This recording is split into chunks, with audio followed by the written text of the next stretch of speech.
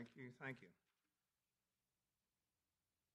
I like worshipful music. I like happy music, that lifts your spirit and encourages your soul. I like challenging things, like will Jesus find us watching and waiting when he comes? But also like calm, peaceful, worshipful music as well, and it calms your soul. I've often, when you look at these paintings of the ocean, I've always been attracted to peaceful, calm seas. I don't like them pictures of rough, raging oceans. It just unsettles me. I really enjoy the peaceful calmness of it, and I enjoy music like that. I think we're pretty well caught up to date on news, and no updates on me, except I think I'm getting better. I still cough some, but I think every day seems to be just a little bit better going on. So hopefully all that's going to get cleared up over time, and that'll be all right. Okay. I wanted to mention a reminder, too, about our missions fund. And I forgot to bring it in.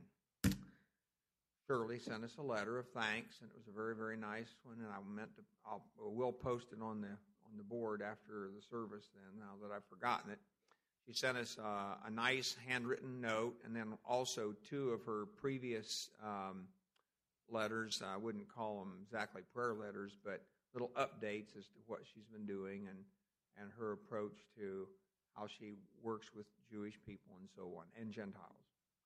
So I'll post that in a little bit, but I wanted you to know about that. So don't, if I forget, somebody, don't wring my neck, but just come up and say, hey, okay. I don't want that neck wringing thing. I don't want to forget that. But in connection with that, I just wanted to remind us about our giving towards the missions fund. I don't say anything about our regular church giving.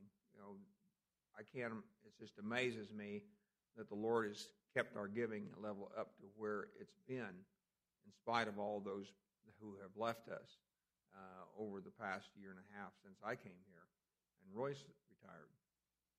But God's blessed us in a rich way. And so I want to continue that, but I don't think I have to say a word about it, because you're the ones doing it. God's blessing you, and you're passing it on. So, but the missions fund, then, we want to continue with that. We made a commitment to Shirley, and Lord willing, if God continues to bless us there, we'll make commitments to others in the future for regular monthly support. Or if we can, as funds accumulate, we can do the lump sum giving as well for special needs or projects that might come up, or missionaries we may have yet to meet, or maybe missionaries that you have met in years past. I'm getting several prayer letters on a monthly basis from missionaries that I assume have been here in the past. And I got one the other day from one who's looking for new support. And so there's no need or lack of need for someone to support, that's for sure. The need is very, very great. So just wanted you to keep those things in mind and be praying about them and considering what God would have you to do and supporting the mission work, and Shirley Messenger in particular at this time. All right, I want us to turn to Joshua chapter 22 this morning. Joshua chapter 22. We're not going to stay there. We're just starting there. We're really going to head over primarily to Judges chapter 1 in just a moment. But I wanted us to see in Joshua chapter 22, and of course we have to think about where we are, what's going on in the history of Israel up to this point. And the land has now been subdued or conquered. And the Bible describes that as the land had rest from war. And so there was peace in the land. And they were able to pitch their tents, build their cities, occupy these cities, that they didn't build, and walls that they had not put up around these cities, and take possession of the land in such a way that they could begin to cultivate the vineyards, plow the fields, plant their crops, and begin living a more normal life than the 40 years of wandering in the wilderness that they had just experienced and the 7 years or so of warfare that had been the lot of Israel until the land had achieved this rest and this peacefulness. Till these Canaanites had been subdued and driven out of the land or destroyed. They weren't really driven out, but they were to be completely and utterly destroyed. And of course, what we're going to find here is that Israel did not do that. They did not fulfill all that God had commanded them to do in cleansing the land. And so they stopped short of the goal to some degree. But for what they had done and for the obedience that they had shown, Joshua reminded them that the Lord had not failed them one whit in all that he had promised to do for them. And so now Joshua's getting up in years. He's about 110. He's going to die when he's 110. How old he was here, I don't know, but he must have been awful close. 108 or 109. That's right on up there. And he's about ready to die, and he knows that, so he's preaching, as it were, passing on his final message, his farewell message to Israel. And in chapter 22, he speaks to the 2.5 tribes as they are about to pass back over to take possession of the land on the east side of the Jordan. You remember they wanted that land. The people of Israel and Joshua said, no, you can't do that until you come over to our side and help us take possession of the land and subdue the people of Canaan. Once you do that, then you can go back over. Well, they're about to depart and go over. And they had gone over, built them an altar on the other side as a reminder of what they had accomplished in their commitment to the Lord for future generations. And Israel saw that, and they thought, oh boy, here they are. They're over there, and already they're departing from the Lord. But they found out that it wasn't so, and they had their hearts reassured that they were going to stay faithful to God and the commitment they had made to be obedient to his covenant that he had made with them. And then in chapter 23, there he calls all the leaders together, and he has a leadership meeting. We have a leadership meeting at BIMI every month, where just leaders and heads of departments, field directors, and so on come together, and there we discuss issues, things that have to do with the direction of our mission, missionaries, whatever's going on. Joshua's going to give a departing message now to the leaders of Israel. And then finally in chapter 24, he speaks to the people as a whole. And of course, he's in all of this, he's reminding them or calling upon them, pleading with them, urging them to remain faithful, to not discount the faithfulness of the Lord, to realize that they can fully trust in him, that if they will continue to fight the inhabitants of the land, that God's going to give them victory. And God will allow them to subdue the land in its entirety. Well, as we come over to Judges chapter 1, it tells us there, now after the death of Joshua, it came to pass that the children of Israel asked the Lord, saying, who shall go up for us against the Canaanites first to fight against them? So it sounds good. It sounds as if they're on the right path. Joshua dies, they're going to continue on with what they were supposed to be doing. Even though the land had been basically settled, peace was at hand, they didn't live in fear of their enemies, but they had to finish the job. They were to remove every last vestige of the Canaanite culture from the land and destroy it. Utterly destroy it is the biblical term that's used.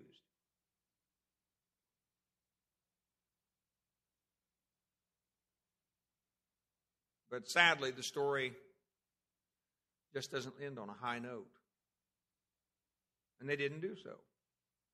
So as you continue reading in chapter 1, it says in verse 2, the Lord said to Judah shall go up, behold, I have delivered the land into his hand. And so Judah said unto Simeon and his brother, come up with me into my lot, that is, to my portion of the inheritance, that we may fight against the Canaanites. And I likewise will go with you, or thee, into thy lot, into your inheritance. And so Simeon went with him. And Judah went up, and the Lord delivered the Canaanites and the Perizzites into their hand. And they slew of them in Bezek 10,000 men. And of course, if you subdue, you don't have to kill the women and children in order to bring peace. You see, if you just subdue the men of war, if you do away with them, you've accomplished a great goal there. Now, we found through earlier instances in the book of Joshua, particularly with even in the Lord's own people, in the issue with Achan, when he took an idol of the Canaanites and hid it in his tent, we know what happened to him. We know what happened to all of his family. God took them all, destroyed them all. And they were to take and rid the land of every vestige of the memory of the Canaanites. But here we find they didn't do that. They just killed 10,000 men. But not only that, something worse happens, because it says beginning in verse 5, it says, and they found Adoni-Bezek in Bezek, and they fought against him, and they slew the Canaanites and the Perizzites. But Adoni-Bezek fled, and they pursued after him, and caught him, and cut off his thumbs and his great toes. Well, if you cut off a guy's toes and you cut off his thumb, it's pretty difficult to hold a bow and arrow or throw a javelin or something when you don't have a thumb. And so that was a pagan way of taking victory over their enemies. And already at this point, we find Israel had adopted the pagan methods of subduing their enemies, rather than just killing them all as God had told them to do, and utterly destroy the people. Well, if you continue on through this chapter, you'll find other instances where the children of Israel went up against various enemies and fought against them. Excuse me. Wow. If you'll look at verse 19 of chapter 1, you'll find another instance where the Lord was with Judah, and he drave out the inhabitants of the mountain, but could not drive out the inhabitants of the valley, because they had chariots of iron. Now, turn with me back to this. The chronology of this portion here is a little difficult, for me at least. It's a little bit hard to follow. One of the reasons is because we saw in chapter 1, verse 1, Joshua died. But look in chapter 2 and verse 9.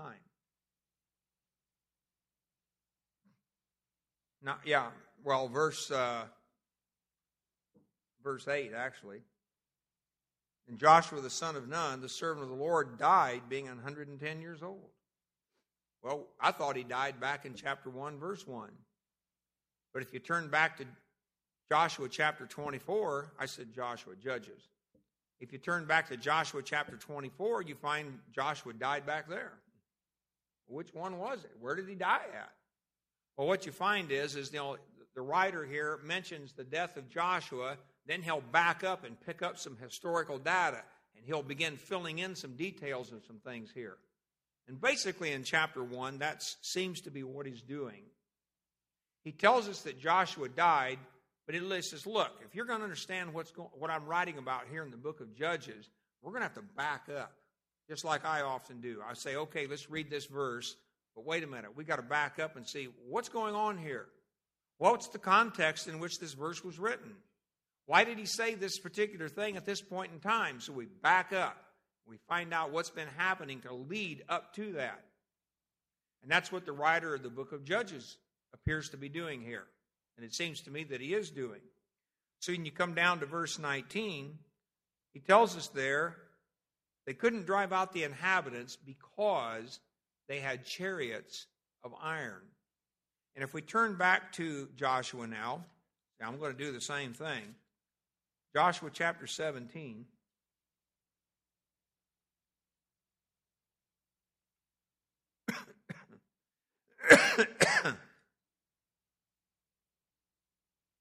And verse 16. And it says there, the children of Joseph said, the hill is not enough for us, and all the Canaanites that dwell in the land of the valley have chariots of iron, both they who are of Bethshean and her towns, and they who are of the valley of Jezreel. And Joshua spake unto the house of Joseph, even to Ephraim and to Manasseh, saying, thou art a great people, and hast great power. Thou shalt not have one lot or one inheritance only, but the mountain shall be thine, for it is wood, and thou shalt cut it down. And the outgoings of it shall be thine, for thou shalt drive out the Canaanites, though they have iron chariots, and though they be strong. In other words, Joshua was telling them, well, if that be they took in other words, the Canaanites took the rich valley of Jezreel. That was where you could grow all the crops. And God's people settled for the mountains. And Joshua, in essence, is telling them, well, if that's the case, go ahead and just cut the wood down then and live there. But he says, if you'll take them on, if you'll fight against them, then you'll subdue them. God promised you would. But because of the fear of those chariots that had those, you ever seen on TV, those chariots, those blades sticking out from the wheels, and then they have little metal pieces churning around like this? Can you imagine? Now there weren't a great deal of horses. Horses were, you would read oftentimes you read here in Scripture when either a pagan nation, a Gentile nation, or the Israelites, whenever they would put together an army, it oftentimes would tell you how many horses they had. They didn't comprise the whole army. Not everybody rode on horses. Most of them were footmen. So can you imagine all these chariots, how many ever there might be, charging in right into this crowd of men marching on foot and just hoping to tear them up with the blades off of that chariot. That's what they would do. So they were in fear of him. They didn't want to take him on. But yet God said, if you will, you'll win. You'll defeat them. You'll occupy the land. And Joshua was trying to encourage them, be strong and do this thing. Now the interesting thing is, look ahead with me then to Judges chapter 4. In chapter 4, verse 1, it says, the children of Israel again did evil in the sight of the Lord when Ehud was dead. And the Lord sold them into the hand of Jabin, king of Canaan, that reigned in Hazor, the captain of whose host was Sisera, who dwelt in Harosheth of the Gentiles. And the children of Israel cried unto the Lord, for he had 900 chariots of iron. And 20 years he mightily oppressed the children of Israel. They were afraid. Why? Just because of these chariots. Now then, the humiliating story for the rest of Israel and the men of Israel is that in verse 4, Deborah, a prophetess, the wife of Lapidoth, she judged Israel at that time. She was a leader. And she dwelt under the palm tree of Deborah between Ramah and Bethel in Mount Ephraim, and the children of Israel came up to her for judgment. And she sent and called Barak, the son of Abinoam, out of Kadesh Naphtali, and said unto him, hath not the Lord God of Israel commanded, saying, go and draw toward Mount Tabor, and take with thee 10,000 men of the children of Naphtali and of the children of Zebulun, And I will draw unto thee to the river Kishon Sisera, the captain of Jabin's army, with his chariots and his multitude, and I will deliver him into thine hand. Didn't matter if they had chariots of iron or not. God's promise was that if you would, in obedience, go up and fight, you'll take them. They're yours. They're going to fall into your hand. Now look over at verse 23. It says, so God subdued on that day Jabin, the king of Canaan, before the children of Israel, and the hand of the children of Israel prospered and prevailed against Jabin, the king of Canaan, until they had destroyed Jabin, king of Canaan. That was what they were supposed to do. But in this instance, it took a woman to do it. The men were afraid. But the point was, they had lived in fear of those chariots up to this point. Now, back to chapter 1, if you continue, the political scene that this writer is setting for us here, then, in chapter 1, notice in verse 21, back to Judges chapter 1 and verse 21, it says, and the children of Benjamin did not drive out the Jebusites that inhabited Jerusalem. And if you look down then at verse 27, it says, neither did Manasseh drive out the inhabitants of Bethshean. Verse 28 says, when Israel was strong, it came to pass when Israel was strong, that they put the Canaanites to tribute, but did not utterly drive them out. Verse 29 says, neither did Ephraim drive out the Canaanites. Verse 30, neither did Zebulun drive out the inhabitants of Kitron. Verse 31, neither did Asher drive out the inhabitants of Akko. And then verse 32, but the Asherites dwelt among the Canaanites, the inhabitants of the land, for they did not drive them out. So in other words, they simply chose to tolerate the paganism that was within their midst, in their inheritance, in the land that God had promised them. And they were to go in and cleanse it and fully take possession of it, and yet failed to do so. In other words, they were satisfied. When peace came, when they had subdued the enemy just enough that they could farm their land, tend to their vineyards, raise their families, then they quit because they felt safe and secure in the land, and they gave up.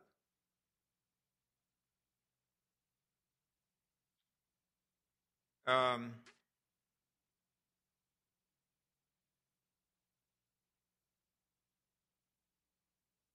think this is probably, the end result of all this. I'm trying to put the big picture on this thing this morning. But the end result was God calls this unbelief, and he calls it disobedience. He calls it unfaithfulness. He says the children of Israel acted unfaithfully because they didn't obey.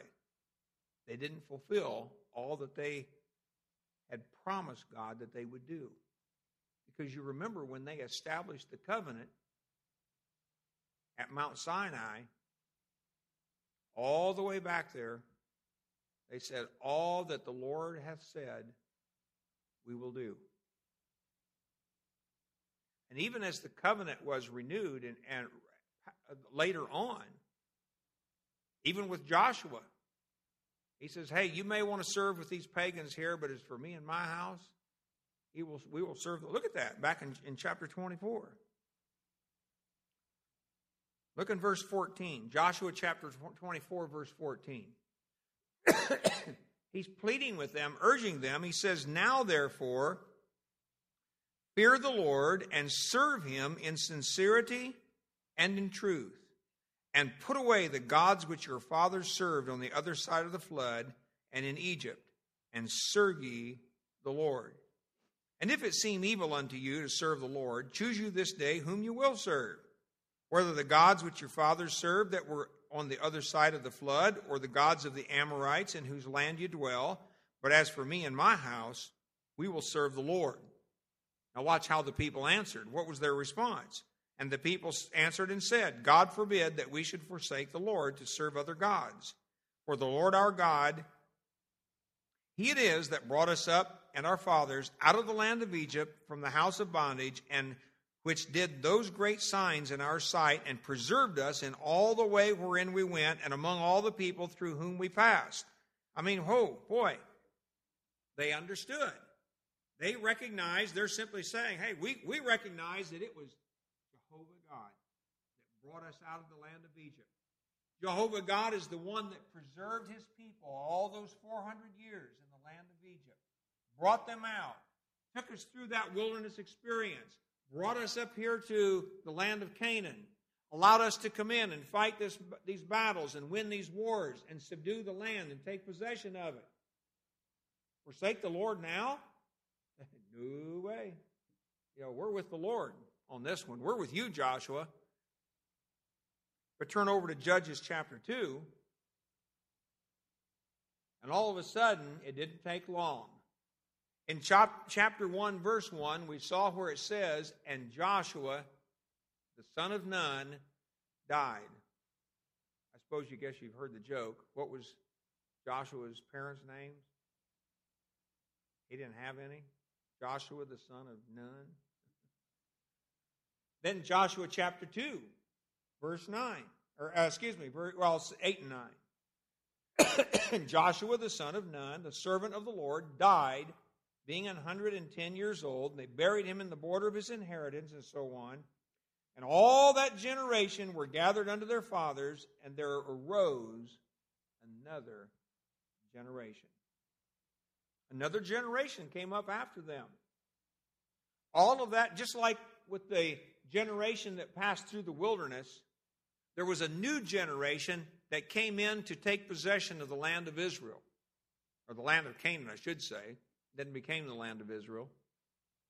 And then, after Joshua and that generation died off, it says there arose another generation. In verse 11 it says, and the children of Israel did evil in the sight of the Lord and served Balaam.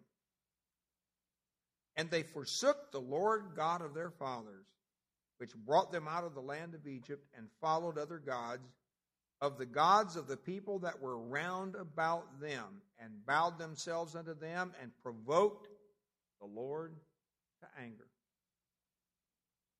And they forsook the Lord, and served Baal and Ashtaroth. And the anger of the Lord was hot against Israel. Hot against Israel, because in failing to drive out the people of the land, in giving in, and I guess today we would call that compromise, we would fail to forsake the world, fail to set ourselves apart from worldly things. We're prone to do that. We say things like, we're in the world, but we're not of this world. We have very clear instructions about separating ourselves from the things of the world. And yet Israel didn't do that. And God was hot with anger. The only way I know to say that is, when somebody gets hot around the collar, blood vessels start to come out a little bit, turns red. He was angry. Angry with his people because they failed to follow him and his voice as they said they would. So when we make a commitment to the Lord, when we determine to be his disciple and to follow him, it's a serious thing. And we always have to be on our toes and looking about around us. What's going on in our lives? Discerning the times. Watching out for what's going on so that we don't allow such things to be a part of our lives. Now, you might remember, I didn't look that up, but I believe it's in 1 Corinthians 12 where this list of spiritual gifts is mentioned, and one of them is discernment. And you know that God gives people in the body of Christ discernment over such things? They can discern between the spirit of this world and the Spirit of Christ. And when they speak up, it behooves us to listen to what they're saying. But we tend to walk around thinking, we've got a handle on it. We know what we're doing. And if I allow this thing to go on in my life, trust me, my friend, I got control of it. I can handle it. May not be exactly the way it ought to be for a Christian, but, I've got it. I can do it. And when people with discernment speak to you, or me, I need to pay attention.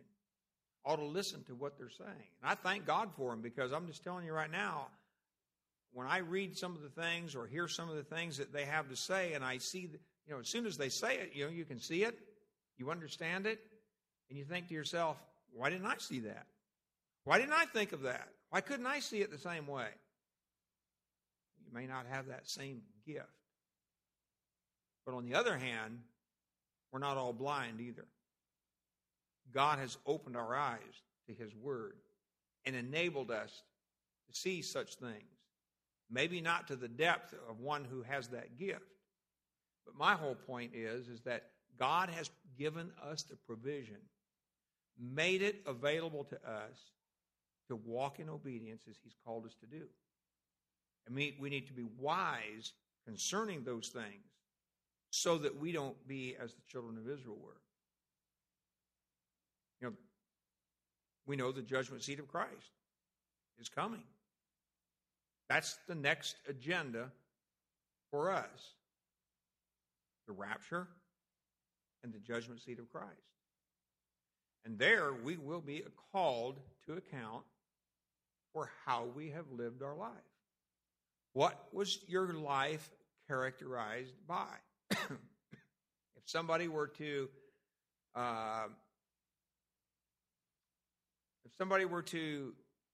describe for me your life as best they know it, how would they characterize it? What would they say about you as to the kind of person you were? I'm not talking about, saying he was a good old boy. I'm talking about what kind of person were you? Because those are the kinds of things that will be exposed or revealed at Christ's judgment seat.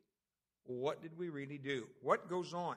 That's really, if you turn back again to Joshua chapter 24, it's interesting to me. If you go back to chapter 24, verse 14, he says there, serve him in sincerity and in truth. And if you go over to verse 23, he says, now therefore, put away, said he, the strange gods which are among you, and do what? Incline your heart unto the Lord God of Israel. And I think I mentioned to you earlier, that word incline, it means to bend or to stretch your heart out towards the Lord God of Israel. The implication or the idea behind that is embrace Him, but forsake these gods of the land of Canaan. Well, boy. Back to Joshua chapter 5 with me for a minute.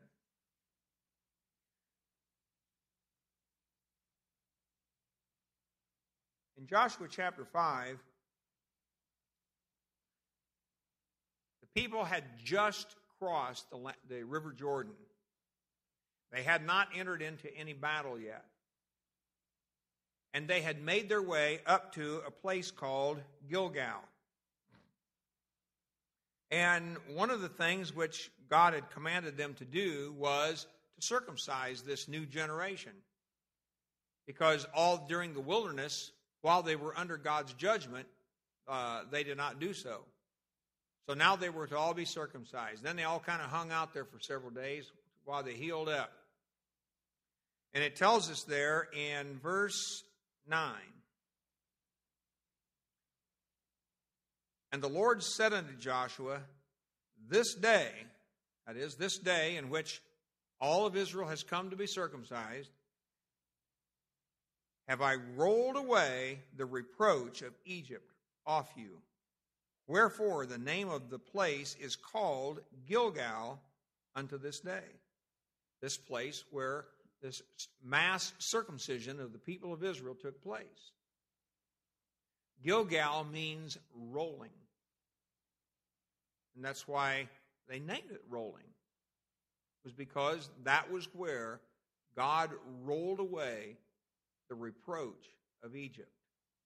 Now, the reproach had to do, apparently here, with the fact that Israel had made this bold claim before Pharaoh that God was going to bring us out and bring us into this land.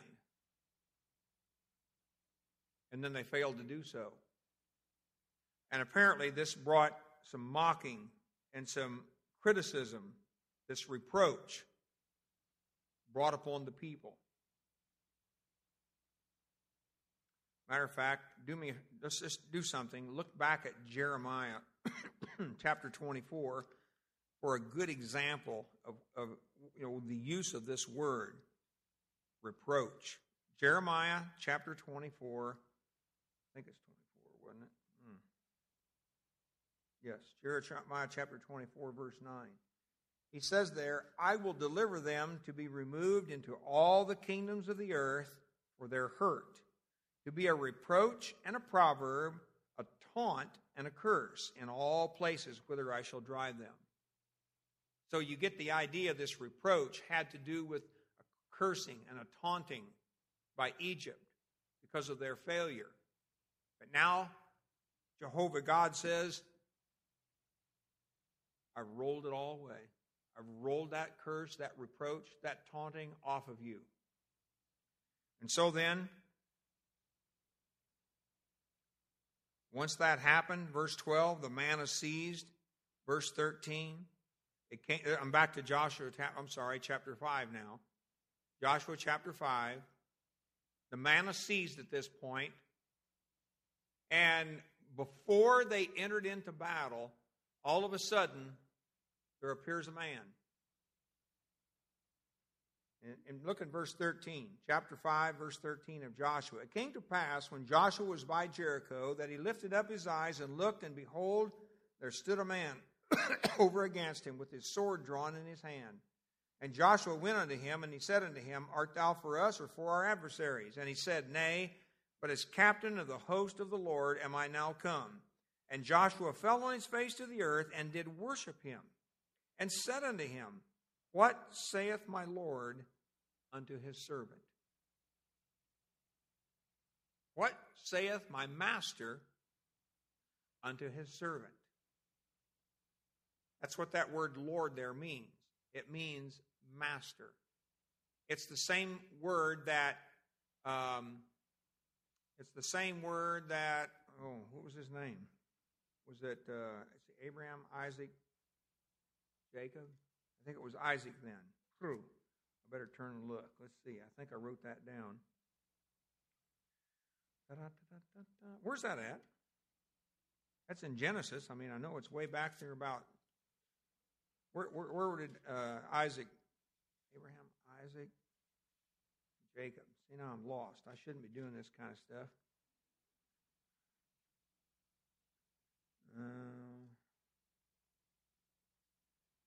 Abraham. I'm looking for that passage where, Isaac is Abraham. Isaac. I think it's Isaac is passing on his promise to his son Jacob, and says his servant put his hand under the thigh of his master.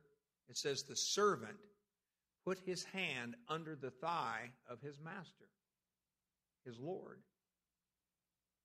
That's the point I'm trying to make here, how this word is used. Master, Lord. It's translated both ways. And if you look back at Joshua chapter 5, when he calls him or says unto him, What saith my Lord, my master, unto his servant? Me, Joshua. What do you say? And it was interesting to me in the first part of that verse where it says, nay, how do you come? For us or against us? He said, I come as captain of the host of the Lord. I am now come. You look at that as more of a literal sense. I in my Bible, I just wrote a period after the word Lord. If you'll read a literal translation of that, that's the way it appears. He says, nay, I come as captain of the host of the Lord. He says, he says, as captain of the host of the Lord. Then he says, I am now come. Now, if we understand this theophany here, this appearance of God in the midst of his people, we understand him to be Jehovah himself, or ultimately the Lord Jesus Christ, who is commander of the armies of Israel. And he is to be their leader and to lead them in their conquests all throughout the conquering of the land of Canaan. Now, if you'll just forget about the fact that there's a chapter 6 there and just continue reading. He says in verse 15 of 5, he says, the captain of the Lord's host said unto Joshua, loose thy shoe from off thy foot, for the place whereon thou standest is holy. And Joshua did so.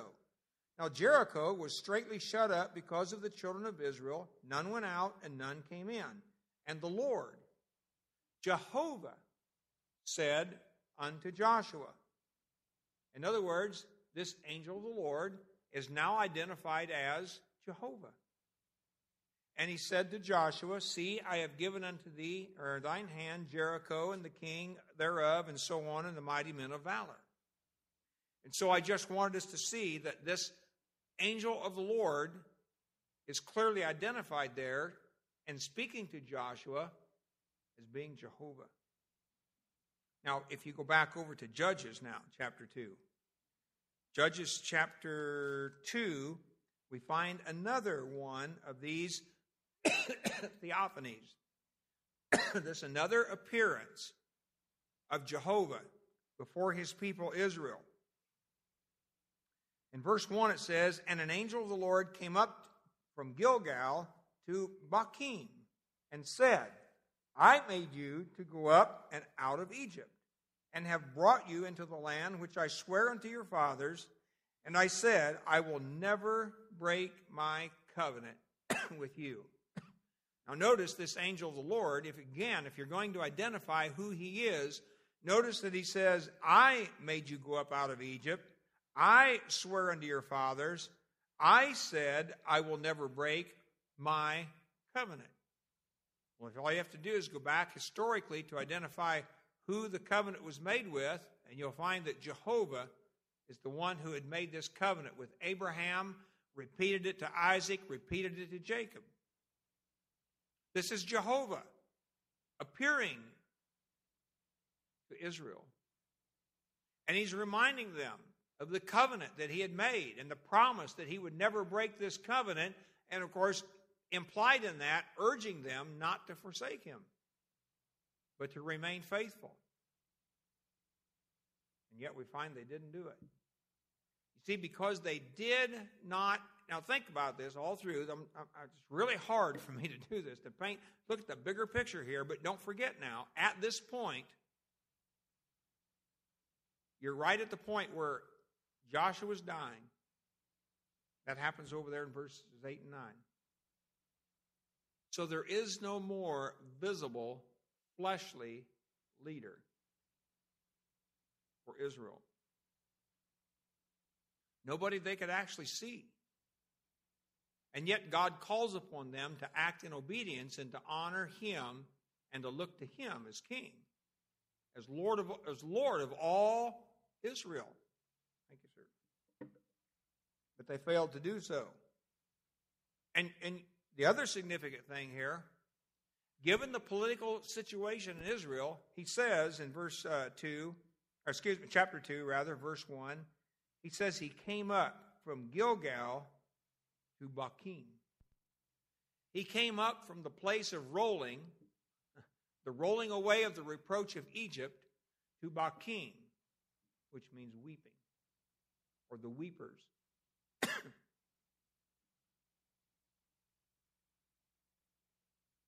You see, Israel was going down. They were not being victorious. And the angel of the Lord, Jehovah himself, made this a very significant event in Israel. Because as he was saying, over here in Gilgal, in the place where I rolled away the reproach of Egypt, that was the place of victory. That was the place where you committed and covenanted with me to obey my covenant, to look to my promises for deliverance. And you were going to fight these battles, and you did. And I gave you victory. They said, now we're at the place of weeping. In verse 2, he says, you shall make no league with the inhabitants of this land, and you shall throw down their altars. But you have not obeyed my voice. Why have you done this? And that's a tough question. Every time we've done something wrong and somebody says, why'd you do that? That's pretty hard to answer, isn't it? I mean, why did you say that? Sometimes you can't come up with an answer. Why did I do that? But God asked them the question, why did you do this? Verse 3, he reminds them. He says, wherefore I said, I will drive them out from before you, but they shall be as thorns in your sides, and their God shall be a snare unto you. I told you I'd drive them out, but now they're going to be a thorn in your side, a snare. They're going to be nothing but a problem to you. You know, that's the way it is with us. The spiritual pattern is no different. If we do not get rid of that which is going to ruin us, then it'll do. That's exactly what will happen. It will prove to be our ruin. It will take us on a downhill slide, that you can't get out of. He says there, let's see, where was that? Again, just looking back at chapter 1 and rehearsing that, you'll see there, the whole point was they only partially obeyed the Lord. It was in and out, back and forth. And you go through the whole book of Judges. You remember that cycle through the book of Judges? It was sin and disobedience. They called upon the Lord. God raised up a deliverer, and they obeyed. And then they forsook the Lord. And then they cried to the Lord. Then God sent them a judge. And then they obeyed the Lord, and he gave them victory. And they just went round and around this cycle all the way through the book of Judges. And when you look through the book of Judges, that's what you see. Partial obedience. But partial obedience doesn't bring blessing. Partial obedience doesn't lead to faithfulness. As a matter of fact, one of the principles you see throughout the book of Judges is when you fail in complete obedience or faith, then you're going to fail in your ability to resist the enemy, to fight the enemy. If we want all the power and resources that God has promised to give us, and he has, to walk through this life as a Christian, then it requires full obedience. Now, Paul in 1 Corinthians chapter 10, in using the illustration of Israel in the wilderness, he gives great warning to us as to what would happen to us. If you turn over there, you got to see this now, I think. How many memorized 1 Corinthians 10:13 at some point in your life, or it's been a standout verse to you? I remember that verse from way, way back as a Christian. It was one of the first verses anybody ever gave me, in discipleship. And you often use this verse in discipling people to assure them that God's not going to put anything in their way to prevent them from living a successful, obedient Christian life. Well, my point here is look at where it's connected.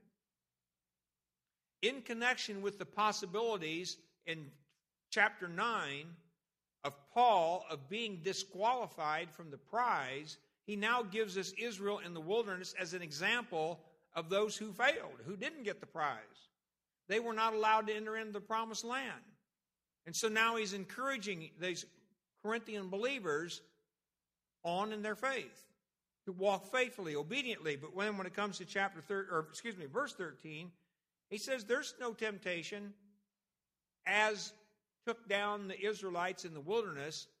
He says no temptation has taken you, but such as is common to man. But God is faithful, who will not suffer you to be tempted above that you're able, but will with the temptation also make a way to escape, that you may be able to bear it.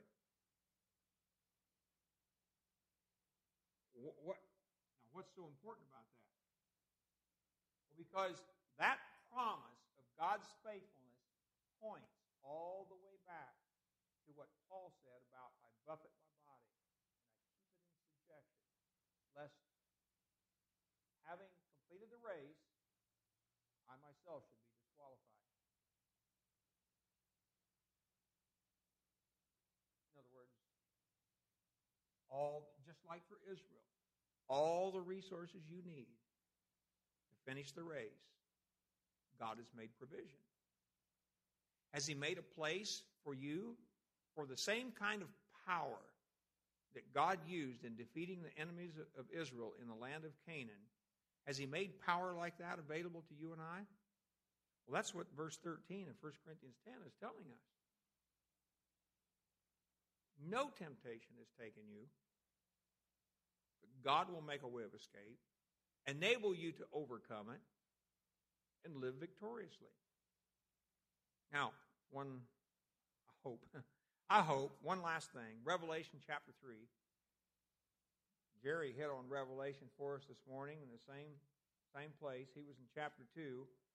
I want us to turn over to chapter 3. The church at Laodicea so aptly depicts where we are today.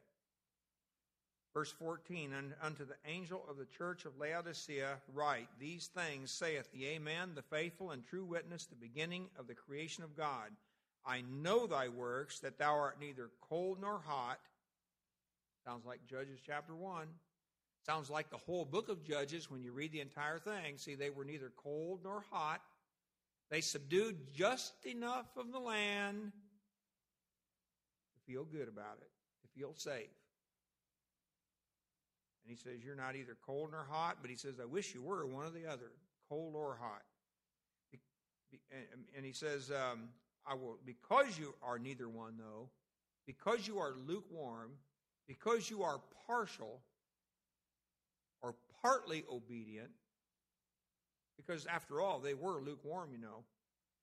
They weren't cold, but they weren't hot either. They were just middle of the road Christians.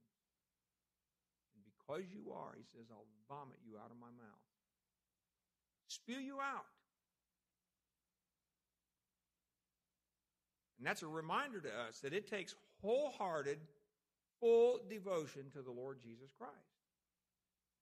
We can't be part way. And in view of that, verse 17, he says, because you say, I am rich and increased with goods and have need of nothing, and know not that you are wretched and miserable and poor and blind and naked. I counsel thee. You say, but I counsel you. And so we have to be careful of this spirit, this idea that, well, I can allow certain things into my life because I can handle it. You know, I'm a mature Christian. I've got a handle on the truth. I know what about the kingdom. But it can also destroy you. And it can ruin us. I live in fear of that. I want to tell you something. I live in fear of that constantly. And I'm always calling myself into check on seems like everything I do, everything I say. I go back and I say, oh, why did I say that? Why did I do that? I don't know if the Lord sometimes is displeased. Maybe it was okay. But Paul tells us we have to walk circumspectly. That means walk around knowing what's going on. Figure out spiritually where you are and know spiritually what's going on around you so that you can walk in this world and not remain a part of it. I want to join that happy crowd in Hebrews chapter 11 where it says, these all died in faith. All of them. All of those. I want to tell you something. You go back and read about all those characters. Well, there's liars in there. There's murderers in there. There's all kinds of people in there that did all kinds of bad things. But in the end, they all died in faith. They all stood by the Lord. Made their mistakes along the way. They always came back to the Lord. And you and I can do the same. And that's what I want to leave you with today. That's what I want to talk about. Is that warn you, but assure you. Just like God does constantly over and over in His Word. If you go to Hebrews chapter 3, He does the same thing. Remember how in chapter 3 and chapter 4, He talks about the warning. But you come down to the end of chapter 4, and there He gives us encouragement. He says, run at the cry for help to God's throne of grace, and you'll find help in your time of need. And the context of those, 1 Corinthians 10:13 and Hebrews 4, I think it's 15, 16, 17, the context of both of those words or promises of encouragement regarding being able to live a life that is pleasing and acceptable before the Lord is that you might avoid the unbelief of Israel in the wilderness so that you don't miss out on your reward, so that you don't miss out on the possession of your inheritance. And that's where I want to be, and I know that's where I want all of you to be. And I know you want to be there too. There's nothing that would be greater, at this point to say, hey, wouldn't it be great in the kingdom of God if we could all meet together again and have fellowship and just rejoice that we stayed faithful? To say, thank God we heard the word of truth and we stuck with it all the way to the end. Let's pray. Our God and Father, we thank you for the promises you've given us in your word. And we just are grateful, Lord, that you've given us examples in Scripture, and we thank you for them, that encourage our hearts and give us the hope that we can make it through this Christian life, that we can actually do the things you've called us to do and be obedient in the way you've called us to be obedient. Lord, help us also to see that this promise of power, the ability to overcome sin, to be victorious, is a resource that you've promised us, and it's available to us when we act obediently. Father, I pray that during this invitation, you'll speak to our hearts, that you'll either convict or assure. Lord, that we might walk out from these halls, from this building, with the confidence and assurance that you walk with us every part of our life. In Jesus' name I pray.